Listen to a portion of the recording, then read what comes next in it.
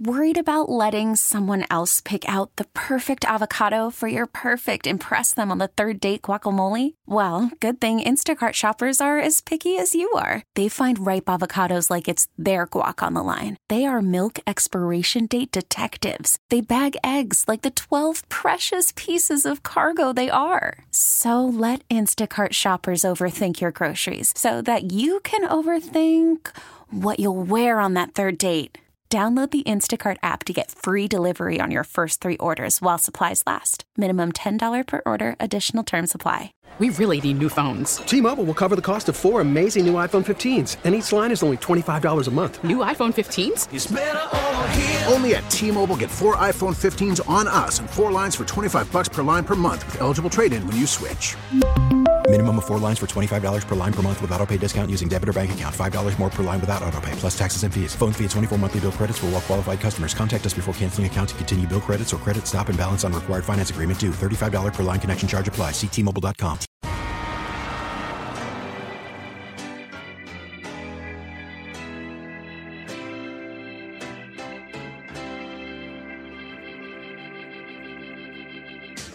Jacob Albrocht, Tommy Kester. This is Sports Daily on Wichita's #1 sports radio, 97.5 and 1240 KFH. He's got all the insight of what you want to know and maybe some of what you don't want to know. Here's K-State insider Tim Fitzgerald.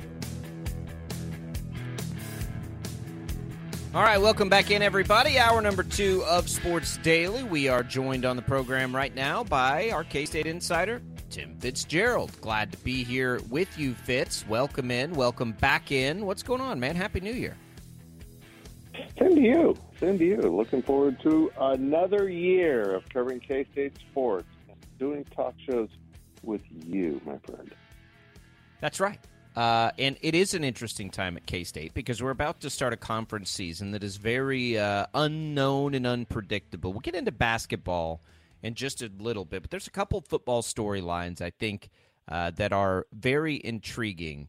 Let's start with Will Howard. So USC was the rumor, and then their backup quarterback comes in, lights it up in the bowl game. Lincoln Riley talks about, players maybe not wanting to come here now, which I think was a pretty direct assessment of the situation. So now Will Howard's back on the market. We know he's visiting Ohio State, and ESPN reports Miami. What are you hearing? Have you talked to Will Howard? What's your crew hearing on his potential spot to play college football next year? Yeah, I haven't talked to Will, but, I'm tracking it pretty close from people that have. And he's still wrestling with the NFL. And I think if Ohio State really does come through an offer, that might be, too much to turn down. But he's been considering still going to the draft. He's been hoping to get a Senior Bowl bid. He really wants to play in that game. And I think he's probably considered an alternate of sorts to that. But I think if Ohio State comes through with an offer, and, with his official visit, I think he'll go ahead and do it. I can't imagine you turn down Ohio State. Well, no, I don't think you do either. And the NFL part is curious. I was having this conversation with somebody. So I went to a Division II school that was a powerhouse football program at the time I was there, and it was a powerhouse offense. And there was a stretch where I think at least 3, if not 5, I think it was 4 straight quarterbacks from the school got NFL experience, time, whatever. But I know what that life was like, whether it was, undrafted free agent to practice squad. Some of them even played games in the NFL, in the preseason and the regular season. It's not a luxurious life, and it's not like this glamorous, massive amount of money. Famously, people bring up all the time that Arch Manning is making more money than Brock Purdy.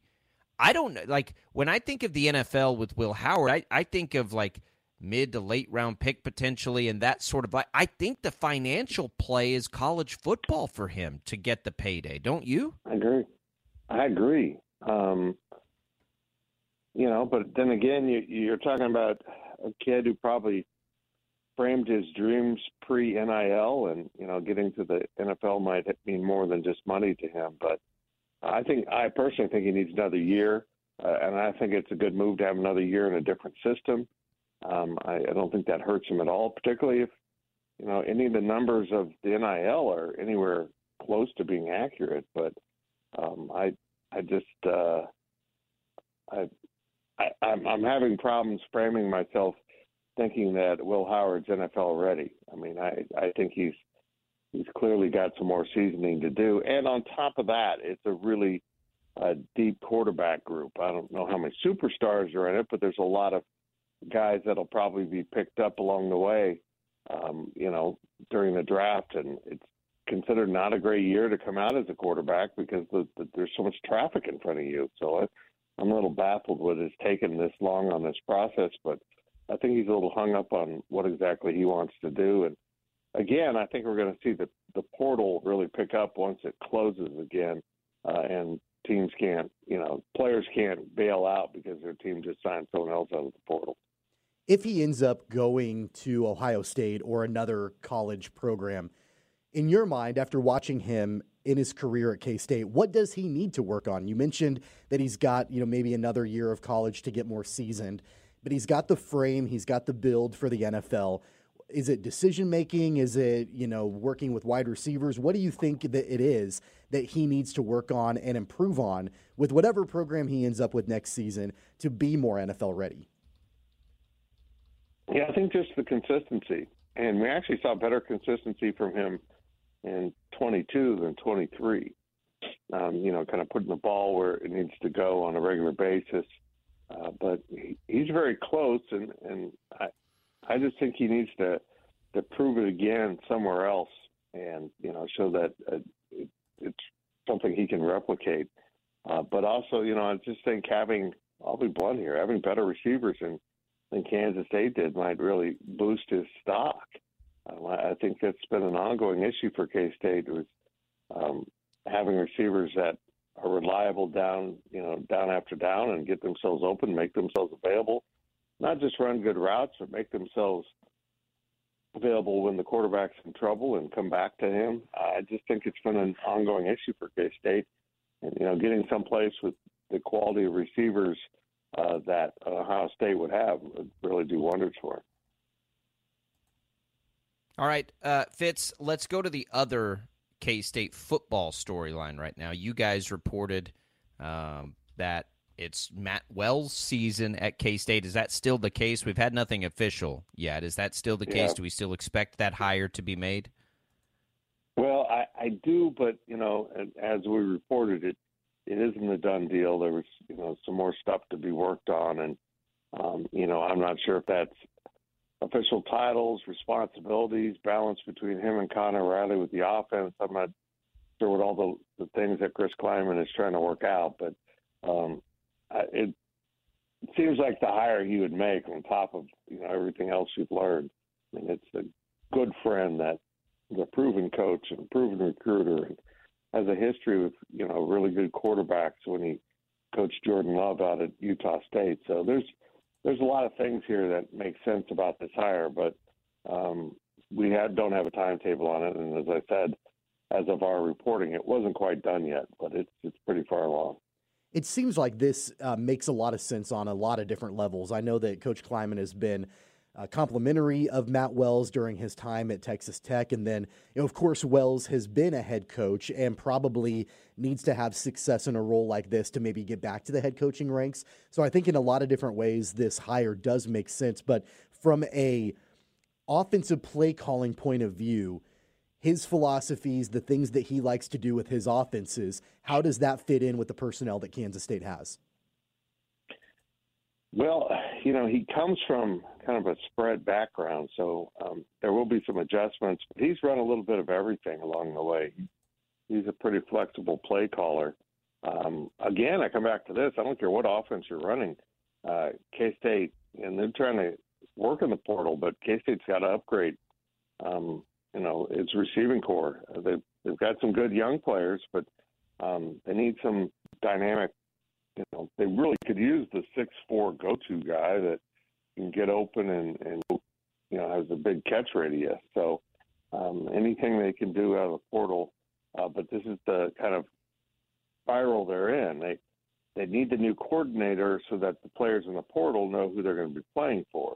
So they need to get that cleaned up before they can really close the deal on any receivers. So it's I would imagine if he comes in, he's going to essentially run the offense that they've been running, that they don't want to start over.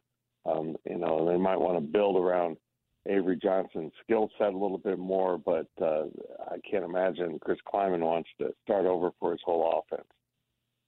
Well, I mean, is it that? I mean, I think with Avery Johnson, you look at Jordan Love and the time at Utah State and the difference that Jordan Love had with Matt Wells as his coach and without Matt Wells as his coach. To me, when I see Wells, obviously he and Kleiman have the relationship that Kleiman's talked about for so long, but it kind of feels like an Avery Johnson move to me. Oh, it does. It really does.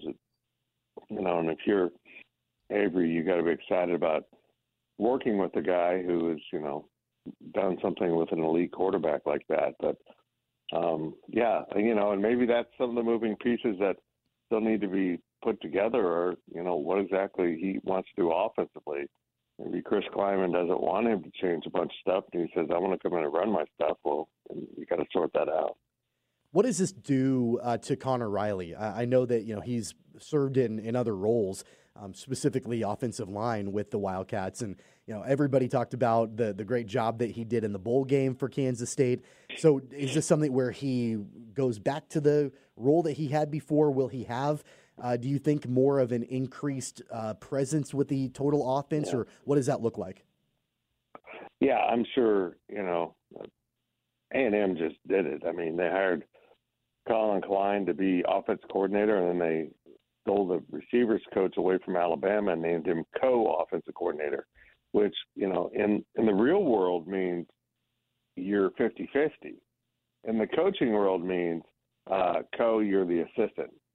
It's weird how coaches just kind of make up these titles to make themselves feel better and sound more important than they are. But I think Connor Riley will be the co-coordinator. We'll have a great deal of input on the game plan, probably see even some play calling input on game day. But this offensive line is going to be rebuilt next year, and you need your offensive line coach on the field coaching with those guys, not in the box calling plays. And I think Connor Riley knows that, and that's where he wants to be. He wants to be on the field with his guys. That's just my gut. I imagine he's really torn, wanting to take the next step in his career to become a full-time coordinator, but also knowing that he's an offensive line coach, and he wants to be down there with his guys. So I think that's why we'll see someone come in to be the actual in-the-box play caller on game day. All right, Fitz. Let's go to basketball here now. I don't know if I still don't have a take on K-State. If we look at the metrics for the K-State men's basketball team, they're near the bottom of the Big 12 right now. Are they better than that, or is that really where they probably end up here? I don't know that we know a whole lot yet. No, because we've seen them play awful and pretty damn good. And someone asked us on our own podcast, are they playing to the level of their competition? I'm like, you know what, they kind of are. They beat a really good Villanova team. They knock off a Providence team, and then they lose to Nebraska and play just a really close game with Chicago State, an independent team that was playing their 20th game of the season already. It's just, I can't quite figure them out, but I don't think the coaches can either, because this wasn't the team they expected to be coaching. First they went through the Naquan Tomlin will be back, and then he wasn't back. And then they've, been through the Quez Glover is coming back, and he was supposed to be back for that Chicago State game, but re-injured the knee. He just finished rehabbing. So he's shut down for the season. So now you've lost two of your main parts from the team you thought you built, and you're trying to sub in now, really young, inexperienced guys to take those roles over. And I expect this K-State team will struggle. And I think we heard Jerome Tang kind of adjust his expectations and maybe what the fans should expect when on his post-game radio on Tuesday he talked about, we're 10-3, and getting to 9-9 in the conference gets you into the tournament. So I think now these coaches just want to get in the field and see what happens. But this team isn't nearly as far along right now as last year's team, and they just don't have a carved-out identity quite yet. And I don't know if there really is an identity to carve out until Tyler Perry starts playing like Tyler Perry's capable of, that college basketball saw him play in his previous stop. And until he gets back to anywhere close to that, this team's going to be pretty average. He's got to just find his game again, because it's wildly broken right now. You know what's crazy about that too is I don't disagree with anything that you said, but yet they're 10-3. And, so you go back and you look at what they did in non-con, and this team could easily be 8-5 or 7-6, or, with the overtime games they played and that sort of thing. I think it's a testament to Jerome Tang and the kind of coach that he is and all of that. But now that we get into a grueling conference season, if they can have success with the roster that they have, not having Naquan Tomlin anymore, not having Quez Glover throughout the conference season, if they can have success, I mean, isn't that just a total, I mean, not that he needs more validation, but even more validation that Jerome Tang is doing an incredible job of coaching? Yeah, I agree with you. I think trying to put this team together with so many, vital missing parts has been a great challenge for a young head coach, head coach and young in years as a head coach. And, I think this is a really strong staff. And I think you can watch him, if you listen to him and watch him on the sideline, he's doing a lot of psychological coaching right now. There's the X's and O's, but he's really working this team to try to, get them to come out of their shell. They feel like they are in a shell. They feel like this is a really good shooting team that gets in the games and doesn't shoot it well. And it's all there for, a higher level of play, and you're just trying to nurse that out of them. And it's been interesting to watch him have to shift gears to that a little bit. All right, Fitz, what do you guys have going at gopowercat.com right now that people can check out? Well, it's I'll be honest here, it's been a little bit slower here as the new year started, but we are tracking that football recruiting and that quarterback coach, offensive coordinator situation quite a bit. Big 12 basketball's here on Saturday, guys, and I don't know why Kansas State ended up being the welcome wagon for UCF. They were, welcome to the Big 12 for football. That was UCF's first game. And now they get to do the same welcome wagon for UCF basketball on Saturday at Bramlett. So we'll have that covered, and got a lot of fun stuff going on over on our YouTube channel, so people might want to go check that out too. GoPowerCat.com. Tim Fitzgerald, the publisher at Life of Fitz. A reminder, you can check out GoPowerCat.com's PowerCat podcast. You can find it on the Odyssey app. Fitz, Happy New Year again, and we'll talk again next week. Thank you, boys. Great to talk to you. There goes Tim Fitzgerald. A lot of updates there on Will Howard, on Matt Wells. You can go back and listen to that for free on the Odyssey app. This show gets podcasted out and archived out. Jad does a great job with that, so if you're just joining us and missed any of that, you can jump in and check it out that way. Tommy and I are going to come back. J.J. McCarthy, I don't know if he's doubling down on the cheating or what, but it got brought up, of course, ahead of the national championship game, and it's classic case of look over there. We'll be back. We'll discuss what he said and what we think about it next on Sports Daily.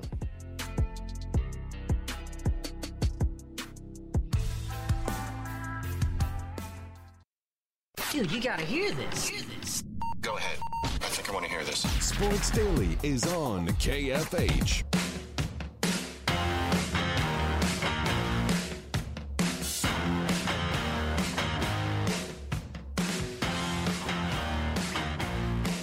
All right, welcome back in, everybody. Sports Daily here on KFH. Jacob Albrock, Tommy Castor with you. Glad to be here with you. The KFH hotline is back open at 869-1240.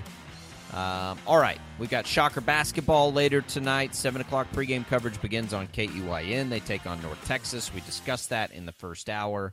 If you missed any of that, you can go back and listen. Thanks for joining us on our video stream. Thanks for tuning in, however it is, whether you're streaming us, listening on KFH, the good old-fashioned way, whatever it is, we appreciate it. National championship game is Monday. We've got J.J. McCarthy. I think he said this yesterday. Of course, they've got to do a bunch of media. McCarthy basically said they just had to keep up with Ohio State with stealing signs. Quote, "It's just a thing about football. It's been around for years. We actually had to adapt because in 2020 or 2019, when Ohio State was stealing our signs, which is legal and they were doing it, we had to get up to the level that they were at. We had to make it an even playing field." I think he's been having a conversation with somebody with the Houston Astros organization. Like, yeah, trying to get an advantage is a part of the game until you go to extreme measures that are outside of the rules to do it. Like, no sympathy here, J.J. McCarthy. And I know the players had far less to do with this probably than even if it was a few rogue coaches. But sending a coach in to infiltrate opposing sidelines and getting into ways to get – like if if you're watching film and you pick up tendencies or you pick up something from the sideline, you're like, oh, hey, here's a trend, that's on them. If in Major League Baseball you're sitting there and you see a pitcher tipping his pitches and you tell the dugout, that's on the pitcher. But when you set up cameras in center field and have an intricate trash can system, that takes it to an illegal level. When you have some staffer infiltrate opposing sidelines, and that's not the same thing. That's not gamesmanship. That's not strategic. That's cheating. And so, like, just how about don't cheat? Well, how about that? It's really unfortunate that J.J. McCarthy said that because all along, as this process has been playing out and we've learned more about this scandal from Michigan and all of it, I never one time thought that the players were at fault for this. Right? Like, maybe they were the beneficiaries of the information that was obtained. But J.J. McCarthy's not the one who's instructing an assistant coach to go infiltrate the sidelines. J.J. McCarthy's the quarterback. He's going out and playing the game. Maybe the information that he's obtained from what the coaches did or whatever came from illegal ways or whatever that situation looks like. But he's not the facilitator of it. The players aren't. They're going out and they're playing and they're executing. That's what makes this situation different than what happened with the Houston Astros, where it was led by the players. They were the ones who were kind of putting it all together with the knowledge of the manager and maybe the front office and all of it. But I never one time, as this scandal has played out, put any of it on the players. And that's why it's unfortunate that McCarthy is saying what he is, because now he brings himself into the scandal. He brings the players into the scandal. He's basically saying, yeah, look, like it's not a big deal. We had to do what Ohio State was doing to us. And that I'm not saying that makes him culpable, but it definitely brings him into the frame of because my entire thought process in this national championship game is, you know what, if Michigan wins, good for the players. Good for them because they had nothing to do with this. But now with J.J. McCarthy saying what he's saying, it's hard for me to separate those two things because now the face of the team, the quarterback, is kind of excusing it, kind of excusing that behavior, and I wish he wouldn't have said that. Well, right, and he goes into more of like what he sees on film and that's not what anybody's talking about. Just a reminder of what's been accused and punished here. A staffer, Connor Stalions, more than 30 games involving future Michigan opponents, bought tickets to go sit there behind him on the sideline and record what they're doing. You can't do in-person scouting. That's illegal. Yeah. He disguised himself differently to get away with this. He had access, according to video footage, of Central Michigan's sideline for a game against Michigan State. And an anonymous former Division III coach said he gave them money and a ticket to go record opponents. Like, that's not the same thing as watching film and formational things. It's not sign stealing to get on film what we can all see on camera. It's sign stealing to steal what we can't see, what's not readily available. And so stop trying to make excuses for it, because here's what else it could do. We all sort of forgot about this, right? Like, Alabama took the mantle of the bad guy when Florida State didn't get in. Not a lot of people are still really caring or talking about the Michigan thing, which dominated the headlines for a long time. Now it's kind of back into the forefront. Now you sort of put the target on yourself again. Now it's like, oh yeah, that's right. Like, they've had a tremendous amount of success. how much of that success came from XYZ? And they're really good, and he's really good. And like, I like J.J. McCarthy a lot, but you just can't get up there and try and defend it ever. You have to either say, we're not worried about that anymore. We're really focused on this. We were able to, put that distraction to the side and do whatever. But you can't try to justify it. And the worst justification for cheating, the worst justification for doing something wrong in life, whether you're a kid, an adult, a grown-up, whatever, is to say, yeah, but look, they're doing it too. Because you're just admitting you're doing something wrong. Yeah, or they did it. They did it first, and that's the way. Right. I mean, it's in a fist fight. It's always the second person that gets in trouble, right? Like, that's the way that it works. Even if this needed justification or needed explaining, which, by the way, it doesn't. But even if it did, J.J. McCarthy is not the one to defend it. He's not the one to justify it because he wasn't the one doing it. The players were not the ones doing it. The coaching staff was the one doing it. Jim Harbaugh is the one who has had to answer for this and try to explain it. The assistant coaches, basically the coaching staff in general, the athletic director, all of that, they're the ones to answer for this. But with J.J. McCarthy being the one talking about it, not only does it bring it back into the top of mind as we go into a championship game where people are like, oh, yeah, I forgot that happened. Okay, yeah, now I can root against you. But it brings the players into the discussion when that shouldn't be the focus. Even if this is what the coaching staff did, even if they were breaking all of these rules and this was a stealing scandal, all of that, it's on the coaches. And even if the players benefited from it, they weren't the ones doing it. But now that J.J. McCarthy he was asked the question. I get it, but you can easily answer it by saying, look, we're not focused on that.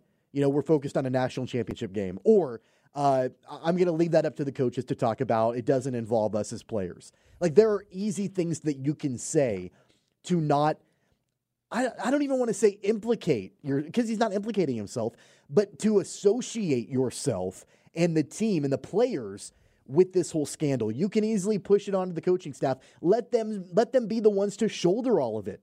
Don't bring yourself into it, J.J. McCarthy, because now all you're doing is getting people to think about it. And I guarantee you, on Monday night when the national championship game is playing and I see J.J. McCarthy out on the field, that's what I'm going to be thinking about. He could have an incredible performance. He could throw for 5 touchdowns and 500 yards, and I'm going to be thinking about the fact that he basically brought himself and the players into this. I think most people, too, would not be thinking about that when the game's played, but you're just inviting now more people to do it. I was going to be thinking about it because I don't like this justification of cheating by saying other people are cheating. The whole if you're not cheating, you're not trying doesn't hold true when you're I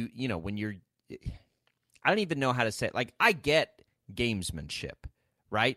But it's like, if you're not cheating, you're not trying is not meant for corking a bat, right? Or doing something like tangibly that is not, is so far outside the rules, like recording somebody else's signs from, like, that's not the same thing, which is what he's trying to justify. And he shouldn't be justifying it. I agree. He should be deflecting. He was asked a question. He's a young person. He wants to defend people because he does feel like we didn't do anything anybody else wasn't doing. But that doesn't make it right. Yeah. That's not the point, right? It's not. It's not. And he's not the one to answer for it. I think of my kids. He's not the one to answer for it. I think of my kids and 2 windows are broken and you come downstairs and you're like, what happened? And they're like, well, they broke that window first. Like, that's going to justify you breaking the other window. Like, what are we talking about? Like, everybody's wrong. So you got caught. They didn't get caught. So what? Like, that doesn't matter. What a weird, like, I'm quite frankly, I'm glad it came back to light because I want Michigan to be the bad guy. Because they deserve it. They deserve to be the bad guy. We don't even know if they deserve to be here, right? Like, we don't fully understand how many games were affected by this. Were there games this year affected by this? They didn't get caught till later in the season. I don't know that for sure. I mean, if you believe some of the reporting, TCU found out about it, and look what happened last year in the CFP, right? Because TCU knew it was happening, and they changed things up. They smashed Michigan. I'm glad they've sort of slid back into the role of the bad guy, because Washington's a great story to root for in that game. They've got a quarterback that's fun to root for. They got a coach that's fun to root for. They have one of the probably 5 most exciting players in college football at wide receiver. Washington's an awesome story and they're outside of the traditional powers, right? It's going to be fun to root for Washington in that game. I think it'll be more fun when you remember that Michigan perhaps cheated their way into this game. And thanks for the reminder, J.J. McCarthy. And of course they're going to be asked that. I'm surprised the coaches and Jim Harbaugh didn't say, guys, this is coming, just don't talk about it. Don't. And I don't know his style, and I don't know how much trust he gives J.J. McCarthy, but it's not a good look when you just say, yeah, we cheated, but so did they. Yeah, that's not the play. Well, and on top of that, I think that this is something where, regardless of the outcome of the game, but especially if they win, and we've talked about it before, I think Jim Harbaugh is basically out of town, and going back to the NFL. I think there are a variety of teams that would love to have Jim Harbaugh on the sidelines, and you're not under the same amount of scrutiny at the pro game as you are in college football. And so I do think that there are going to be attractive opportunities for him to return to the NFL. I think the Chargers are one of them. I think the Patriots are one of them. I think there are some opportunities that would make a lot of sense for Jim Harbaugh. All right, let's take a break here. We'll come back. CBS Sports put out its top free agents it basically lists potential quarterback moves in the offseason. The top of the list is one that has fascinated me for months and months and months, but there's some other interesting ones on there. We'll discuss that a little bit in the next segment before we wrap things up on this Thursday. It's Albrocht and Caster at Sports Daily on KFH.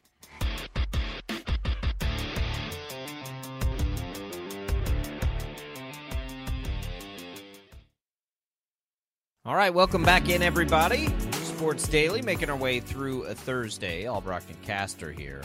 Paul Savage will be in tomorrow. We will make some football picks. I'll send mine in to the guys here. It'll be interesting to see the list you can come up with here, Tommy, as we got to find 10 games to pick that mean something. We'll, of course, have the national championship game in that mix, but I'm not sure there are 9 others where we don't have to really take a swing at a game where it's unpredictable. CBS Sports put out this list, and I think it's interesting. It's of the quarterback market and the way it's shaping up, and it sort of compiles it all together, right? The top free agents, maybe some trade candidates, guys that are going to be cut, the draft.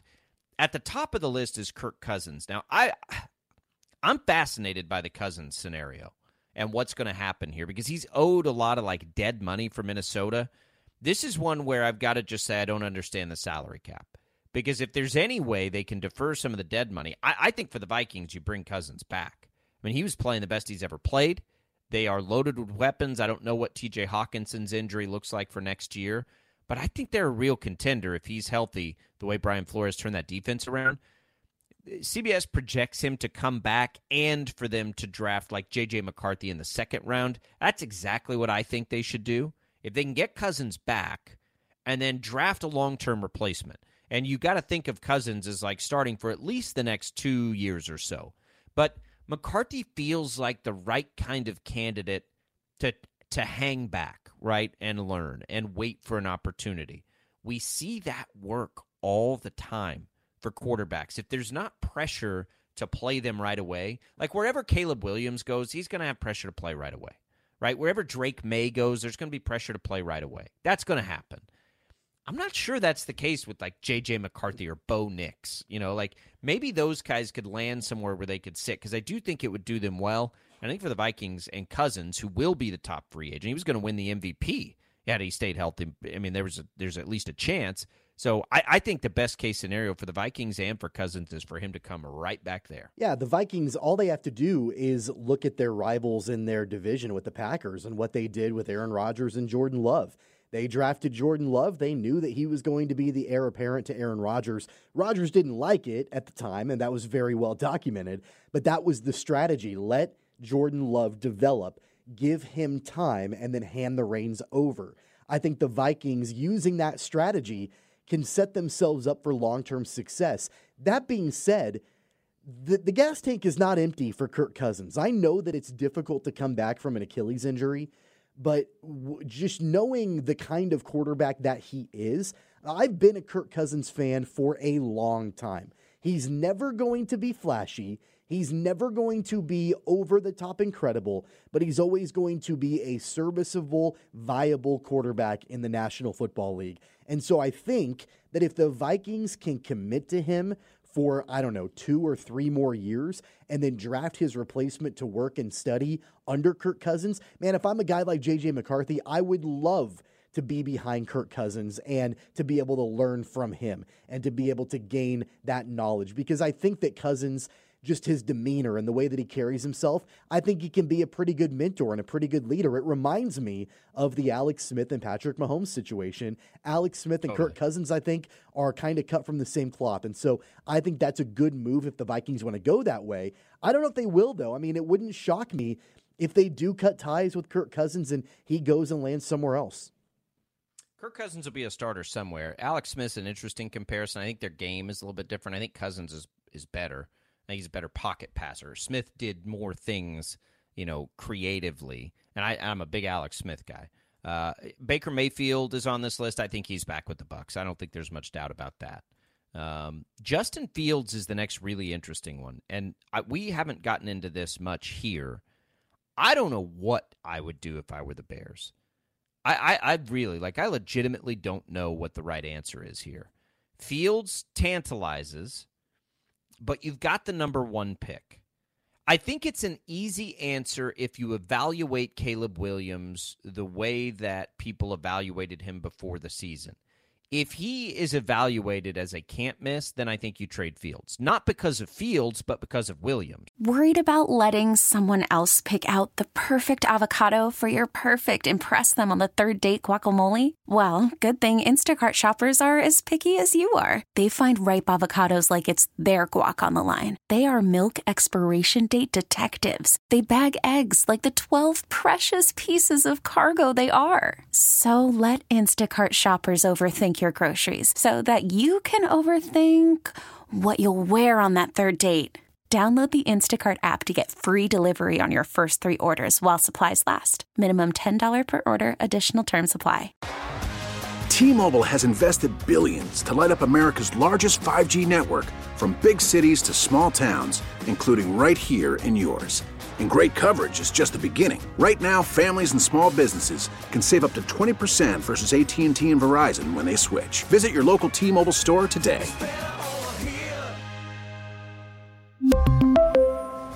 Plan savings with 3 lines of T-Mobile Essentials versus comparable available plans. Plan features and taxes and fees may vary. After the end of a good fight, you deserve an ice-cold reward.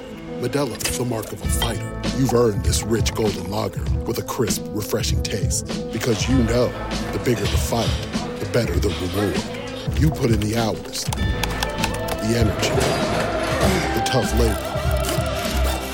You are a fighter, and Modelo is your reward. Modelo, the mark of a fighter. Drink responsibly. Beer imported by Crown Imports, Chicago, Illinois. Right. If he's not, though, like if you've wavered from that at all, Chicago's in an interesting spot.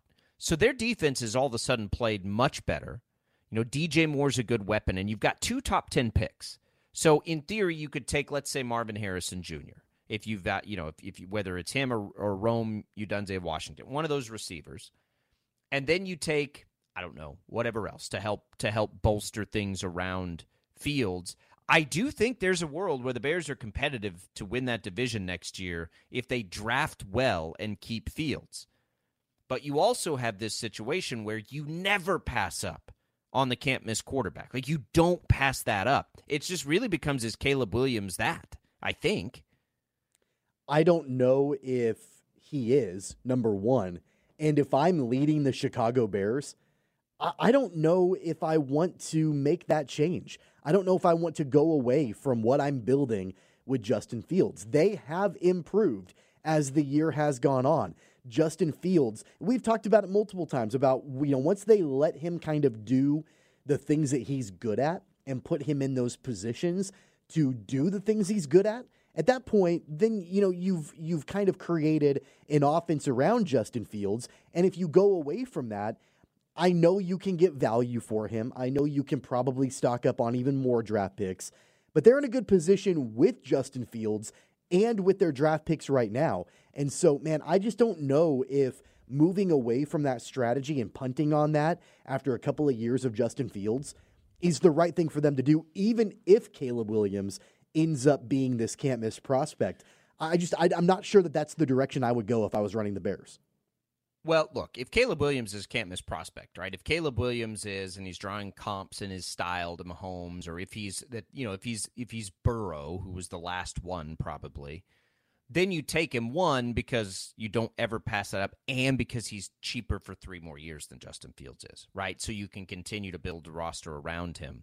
That's the elephant in the room. But how much of the personnel that the Bears have offensively will translate well from Justin Fields to Caleb Williams? I don't know. How many of those players that they brought in or they drafted or like they traded for DJ Moore, the running backs they have, the offensive line? DJ Moore translates fine. He'll translate with really, anybody, really but how many of those people did they bring in specifically for Justin Fields that then they'll have to maybe make changes, because I don't know how well it translates to a Caleb Williams. I mean, they haven't done a good job of putting people around Fields. I mean, they finally got DJ Moore, and that's clearly helped, but Mooney hasn't worked out. It's not a good fit with Fields, it doesn't seem like. Cole Kmet was already there. I mean, Fields' thing is he's got to be able to move around. I don't think Fields is ever going to be a sit-in-the-pocket passer.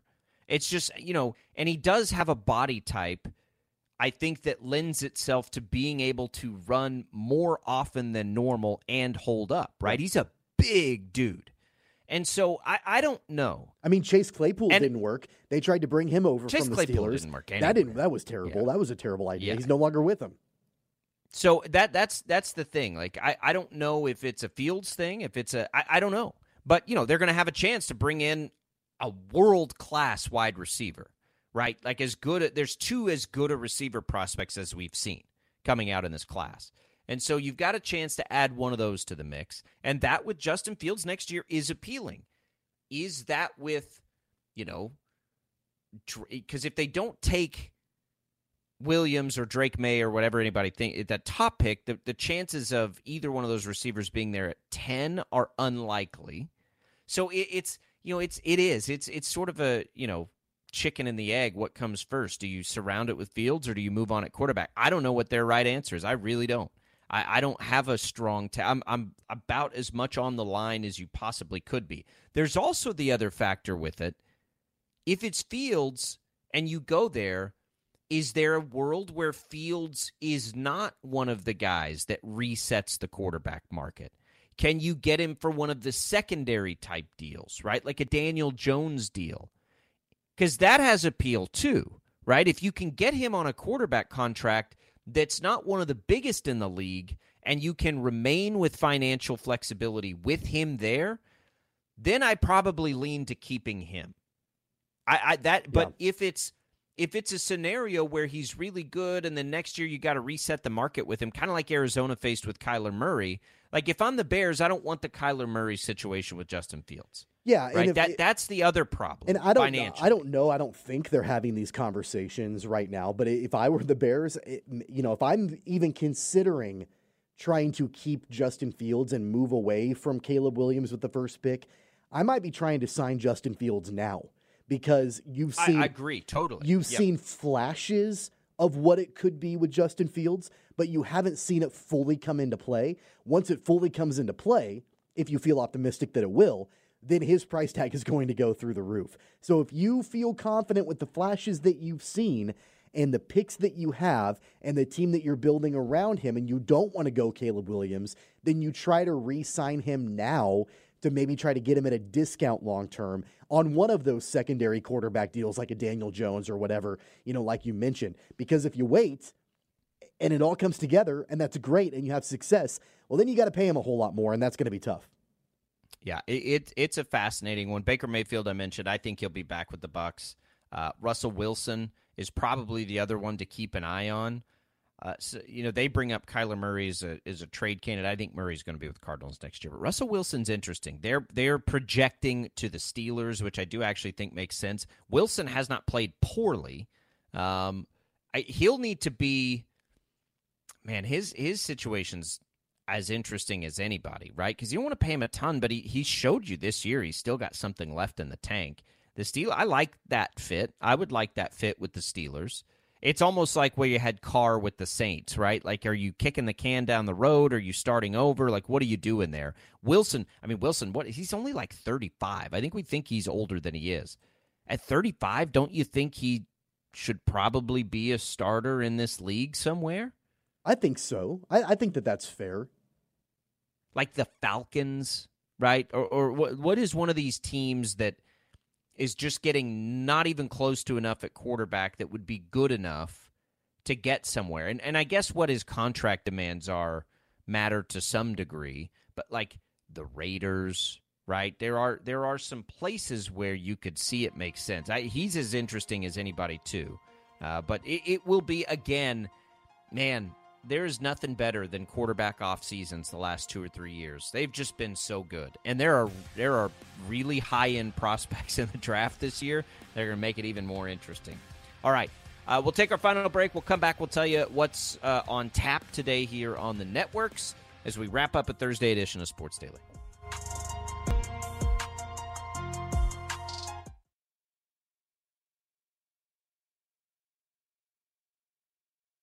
We really need new phones. T-Mobile will cover the cost of 4 amazing new iPhone 15s, and each line is only $25 a month. New iPhone 15s? It's better over here. Only at T-Mobile, get 4 iPhone 15s on us and 4 lines for $25 per line per month with eligible trade-in when you switch.